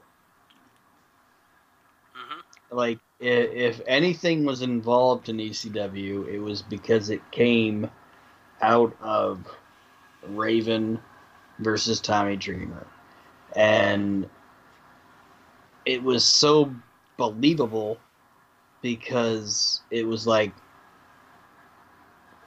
if something was real and all of these guys were in a locker room, it would be like that. You know what I mean? Yeah. And like two guys would start feuding out of that, and then it would spawn off into this, and then it would spawn off into that, and then it would come back to it, and then it would go away from it, and then it would go back to it. It was just fantastic. But yeah, definitely for probably a 2-year period, from what would you say, 95 to 97, that was probably if you want to compare it to something, a figure of speech. That feud was probably the spine of ECW. Now, my last one is a feud as well. A rivalry, if you will, as Dusty would say, baby. And it is the rivalry, the matches, anything involving Rob Van Dam versus Jerry Lynn. Yeah. To me, there's no denying. Matches. Yes, fantastic matches. The rivalry was a really good old school wrestling rivalry. They didn't try to do... The thing I liked about those guys in ECW was they didn't try... I don't want to say this. Because sometimes I liken ECW to Rob Zombie movies. In that... Me no like Rob Zombie movies. Well, here's my thing about zombie movies, and I'm a bigger horror movie fan than you are. And that's my thing about Rob Zombie horror movies, is Rob Zombie horror movies at times to me feel, at all times, like they're trying so hard to be controversial that they just get silly. And sometimes You know my favorite horror movie of all time is? What is it? Home Alone. Home Alone 2, actually, because at that point, the child protective services should be called on these parents. But The first Home Alone is dark, man. it It's is, some violent shit. and it's great.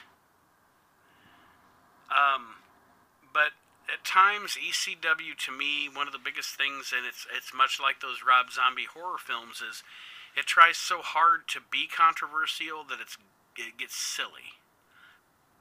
And the reason I like RVD and Lynn, much the same reason I like Awesome and Tanaka, is it brings it back to, this is just an old school, honest to God wrestling rivalry between two guys who are peers and both great at their craft and are going to compete for a championship and have fantastic fucking matches. RVD, to me, Jerry Lynn is RVD's greatest opponent ever. And vice versa. Like, I don't think that those two guys in wrestling, and I love RVD, and I love Jerry Lynn, but I, honest to God, don't think either one of them ever did better work than they did with each other. And I agree. And see, that's, like, and I'm not trying to be, like, the huge ECW defender, you know, but that's one of the things they'll say about ECW is, like, people talk about the blood and guts of it, you know, and that's the stuff people remember about it, but, and that's because that's the most, like, visually, holy shit, insane stuff on it. Right. But like when you would sit down and watch like an ECW card from like 1996 or 1995, not everything was blood and guts. No. You know what I mean? Like there'd be shit where you'd sit down and you'd watch it and you might see like a Sandman match where he fought, you know, Terry Funk, and it was violent, you know. But then right after that, you'd get like, you know, holy shit, the Steiner brothers showed up, and now they're gonna fight, you know, Too Cold Scorpio and somebody. You know what I'm saying? Mm-hmm. Oh, now they're gonna, or you'd get fucking, okay, the Sandman is gonna wrestle fucking, and I know this wasn't necessarily a thing, but like Sandman's gonna wrestle Hack Myers, and it's gonna be violent as fuck, you know. But then right after that, you're gonna get Dean Malenko versus Eddie Guerrero, right?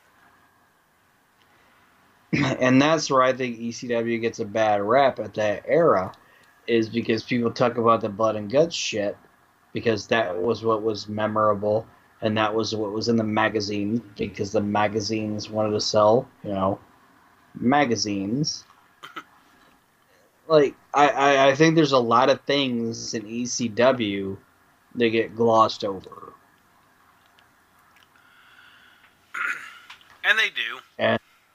And the last thing on my list, because you don't have any more on yours, right? I do not. The last thing that I think gets glossed over a lot in ECW, are you ready? I'm ready. Is Joey Styles. Joey Styles. Joey Styles does not get enough goddamn credit for the fucking talent that he was. I agree with you.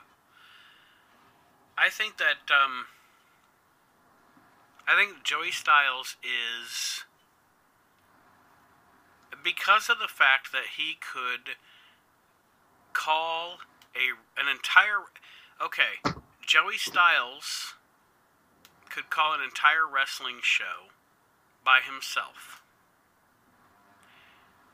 And there's only a couple of other commentators that I've ever known that could do that. One of them is Gordon Soley. Okay, I guess I'll say he's one of the only guys that could call a wrestling show by himself and be good and passable. And the only other couple that I can think of, and it's not even Jim Ross, it's Gordon Soley and Vince McMahon. And they called shows, like hour shows, by themselves. Joey Styles could call 3-hour fucking pay-per-views by himself. Mm-hmm. Absolutely. 3 hours. And not stop. Unless the only time Joey stopped was when he read that, okay, the crowd's going to react to this. I don't need to speak. Right, I don't need to be screaming or talking or anything. Yeah. Like, this guy just went through a table, or this guy just did this. The camera's going to pan. I don't need to speak now. Right. And he was funny when he needed to be. Like you mentioned when we talked about Jason.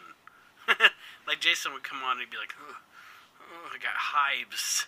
This guy. Yeah, yeah, this guy gives me hives, Or like I don't think, like, I've heard people talk, and you might smack me for it later, I don't know. But like people talk about like the Mount Rushmore of whatever. Mm-hmm. Joey Styles would be on the Mount Rushmore of my wrestling commentators. And he wouldn't be on mine, but I'm not going to hate on you for it because I am totally in agreement with you about his talent. Like, I've never heard Joey do anything that I didn't appreciate and enjoy. The only time Joey ever did anything, has ever done anything that I did not, the only time that he's ever done anything that I rolled my eyes for would be something that every single guy that would be on my Mount Rushmore of announcers has done, and that is when it's something stupid or hokey, But at the end of the day, that's something they're being told to do by their boss.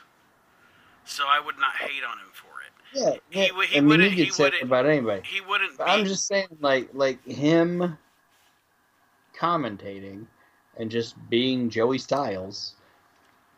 Joey Styles is as good as any other wrestling announcer you want to hear. And I'm not going to disagree at all. And again, he wouldn't be on my Rushmore. 911 chokeslammed Santa Claus, and Joey Styles said, I didn't even know 911 was Jewish.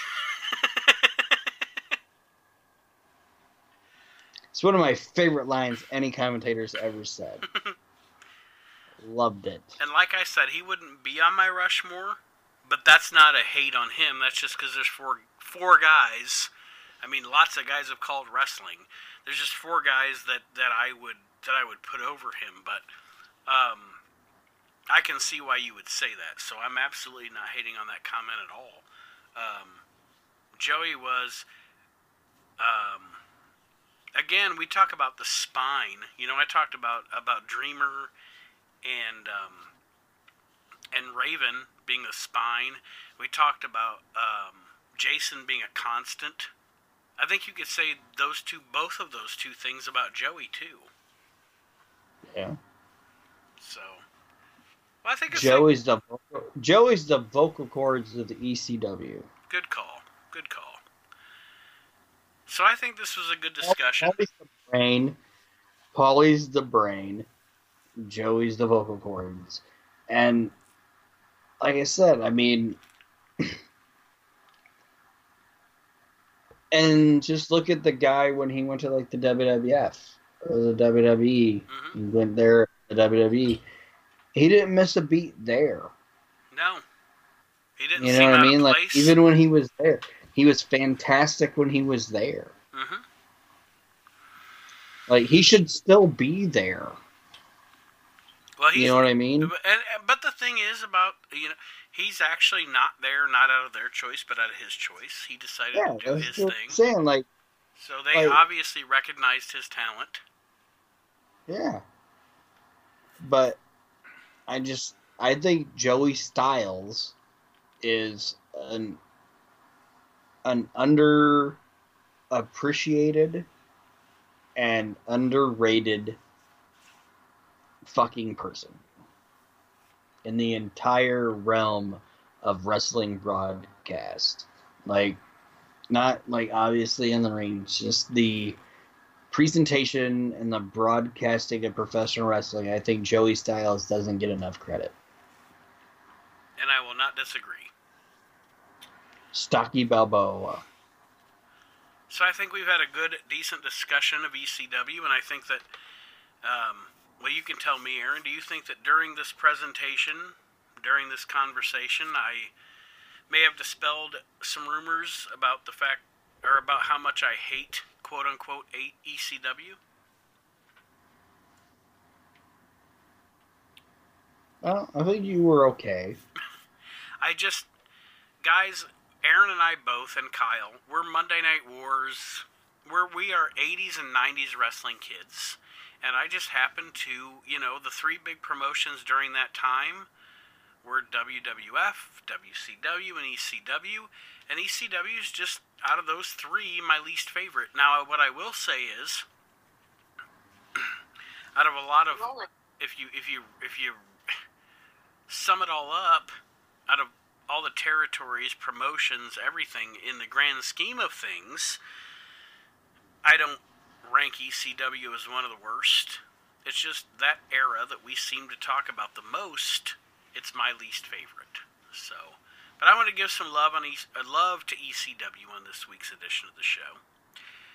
And now we will go to our final segment of the show, and it is more of Aaron's Google Translate. We did Super Freak earlier on, which I think turned out pretty good, don't you?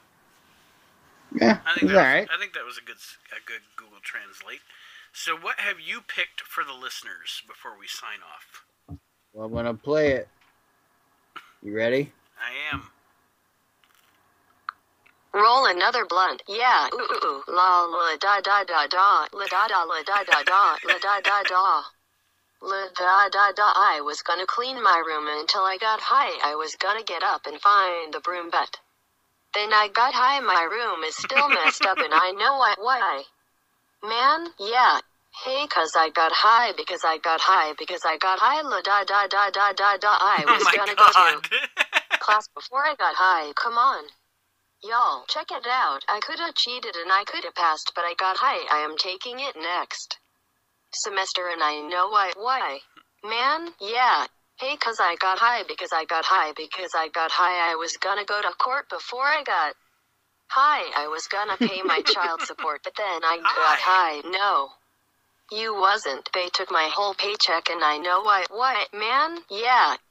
Hey, 'cause I got high, because I got high, because I got high. La da da da da da. I wasn't gonna run from the cops, but I was high. I'm serious. Man, I was gonna pull right over and stop, but I was high. Now I am a paraplegic, and I know why.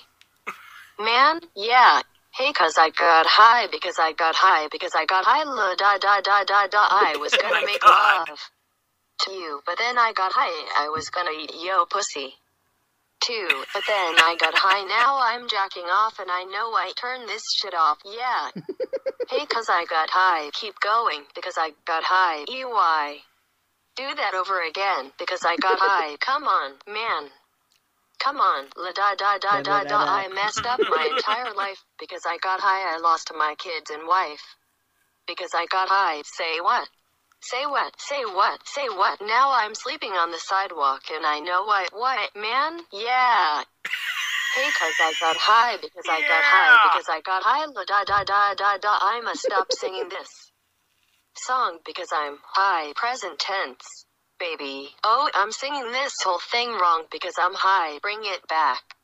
Bring it back. And if I don't sell one copy, I'll know why. Man, cause I'm high, cause I'm high, cause I'm high. Are you really high though? Man, la da da da da da, la da da da da da, la da da da. He really is high. Man, shoop shooby doo wop, get jiggy with it. Skibbity bebop diddy doo wah.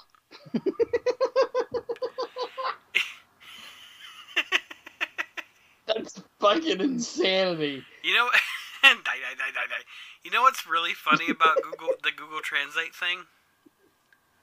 Because it's so matter of fact. Well, that and because it'll have shit where it's supposed to be a question, but it doesn't come off as a question, but then it'll have something that's supposed to be a statement, but it comes off as a question. A little Afro man there. Here on the We Can't Wrestle podcast. So, Aaron, are you ready for We Can't Wrestle Live coming up on Sunday? Yeah. I am too. Yeah. I'm excited. I'm excited about what 2020 is going to bring for the future of the We Can't Wrestle podcast. And just really excited. I mean, I want to try to, in 2020, get this show to heights it's never been before. And also the Motley Soup. And just make this shit work. Make it better for you, the listeners. So join the Facebook group if you have not yet. Get out there, let your friends know, your friends and family that are wrestling fans know about the We Can't Wrestle podcast. And before I start playing Mr. Jolson, Aaron, is there anything else you have to say on the show this week? I do. Okay. I do. I have something I have to say. All right. Break me? Shit. Yo, just waking up in the morning, gotta thank God, I don't know, but today seems kinda odd. No barking from the dogs. No smog, and mama cooked a breakfast with no hog. I got my grub on. But then pig out. Finally got a call from a girl want to dig out. Hooked it up on later as I hit the... To dig out? Thinking, will I live another 24? I gotta go cause I got me a drop top, and if I hit the switch, I can make the ass drop. Had to stop at a red light, looking in my mirror, not a jacker inside, and everything is alright. I got a beep from Kim and she can fuck all night. Called up the homies and I'm asking y'all, which park are y'all playing basketball? Get me on the court and I'm trouble. Last week, fucked around and got a triple-double. Freaking brothers every way like MJ. I can't believe today was a good day. Drove to the pad and hit the showers. Didn't even get no static from the cowards. Cause just yesterday them fools tried to blast me, saw the police and they rolled right past me. Now flexin'. Didn't even look in a nigga's direction as I ran the intersection and went to Dollar Hot Dog's house. They was watching, yo. MTV raps, what's the haps on the craps? Shake 'em up, shake 'em up. Shake 'em up, shake 'em, roll 'em in a circle of niggas and watch me break 'em with the 7-11. 7-11, 7 even back due. Little Joe, I picked up the cash flow, then we played bones. And I'm yelling domino, plus nobody I know got killed in South Central LA. Today was a good day. Left my nigga's house, picked up a girl been trying to fuck since the 12th grade. It's ironic. I had the brute, she had the chronic. The Lakers beat the Supersonics. I felt on the big fat fanny. Pulled out the jammy. And killed the poo nanny, and my dick runs deep, so deep, so deep. Put her ass to sleep, woke her up around 1. She didn't hesitate to call Ice Cube the Top Gun. Drove her to the pad and I'm coasting. Took another sip of the potion. Hit the 3-wheel motion. I was glad everything had worked out. Dropped her ass off. Then I chirped out. Today was like one of those fly dreams. Didn't even see a berry flashing those high beams, no helicopter, looking for a murder. 2 in the morning, got the fat burger, even saw the lights of the Goodyear blimp in it. Red Ice Cube's a pimp. Yeah, drunk as hell, but no throwing up. Halfway home and my pager's still blowing up. Today I didn't even have to use my AK. I got to say it was a good day. Hey, wait. Wait a minute, full stop the shit. What the fuck am I thinking about? First of all, one of my favorite hip-hop songs ever. Oh, yeah. So now I'll But play. what else? It's funny. We're gonna go from Super Freak, Afro Man, and Today Was a Good Day to Al Jolson. So, in all seriousness, anything else you want to say to our listeners? Ice Cube's a pimp. Ice Cube is the man.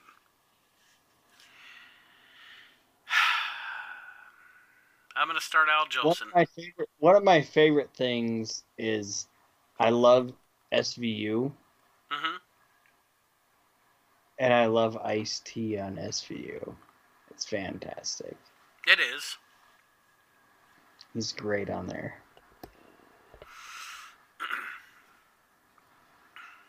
All right, I'm rolling. So go ahead. Jolson. Al Jolson.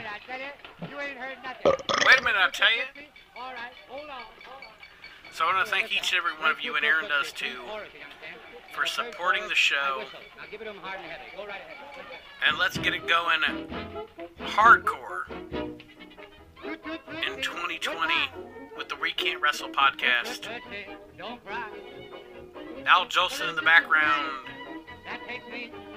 Next week starts my top 50 wrestlers. Yeah, we didn't hype that shit. Aaron has a list of his top 50 wrestlers of all time. And starting next week, we're going to do 5 a week. Of my favorite time, like, so it's from like 1989 to like 2007. And it's going to be amazing. 5 a week. It's going to be amazing. Obviously, it'll be amazing because I picked them. And we are going to make the culmination of that, obviously, probably during episode 100, which I plan on being a really long episode of the show. So look forward to the beginning of that next week. Aaron's top 50 of all time. Of all the times. Aaron, say goodbye. But on this episode, I was gonna tell you guys a joke about my dick, but it's too long. I have 40 fucking seconds left in this song, so we're signing off. We'll see you next time around on the We Can't Wrestle podcast.